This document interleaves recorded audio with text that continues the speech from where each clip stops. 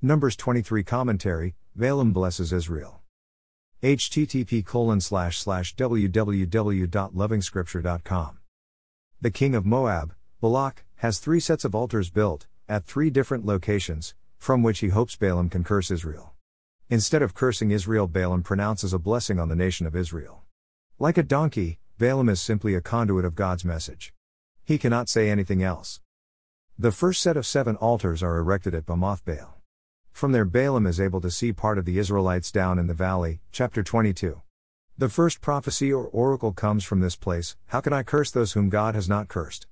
How can I denounce those whom the Lord has not denounced? Numbers 23 verse 8. Having failed to secure a curse on Israel, Balak shifts camp. Perhaps the results would be different from a different location. Another set of 7 altars is set up. From here Balaam gives us his second prophecy: God is not human, that he should lie, not a human being, that he should change his mind. Does he speak and then not act? Does he promise and not fulfill?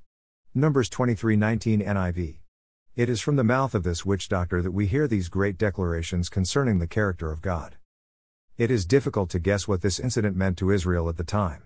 But for Israel shortly after this, and for us today, we can look back and appreciate the Lord's tender loving watch over Israel. The Lord using a donkey and a witch doctor to speak, is indicative of Israel's failure.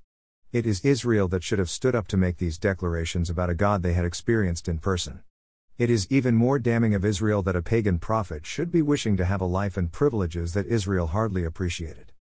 Verses 19 to 24 contain some very deep declarations the saint today needs to reflect on regularly.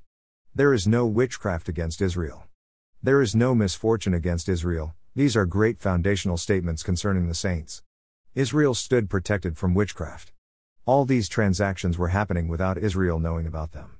The Lord was busy at work on the mountain, contending with Balak and directing the witch Balaam, even making the donkey speak. May the Lord contend with your enemies today.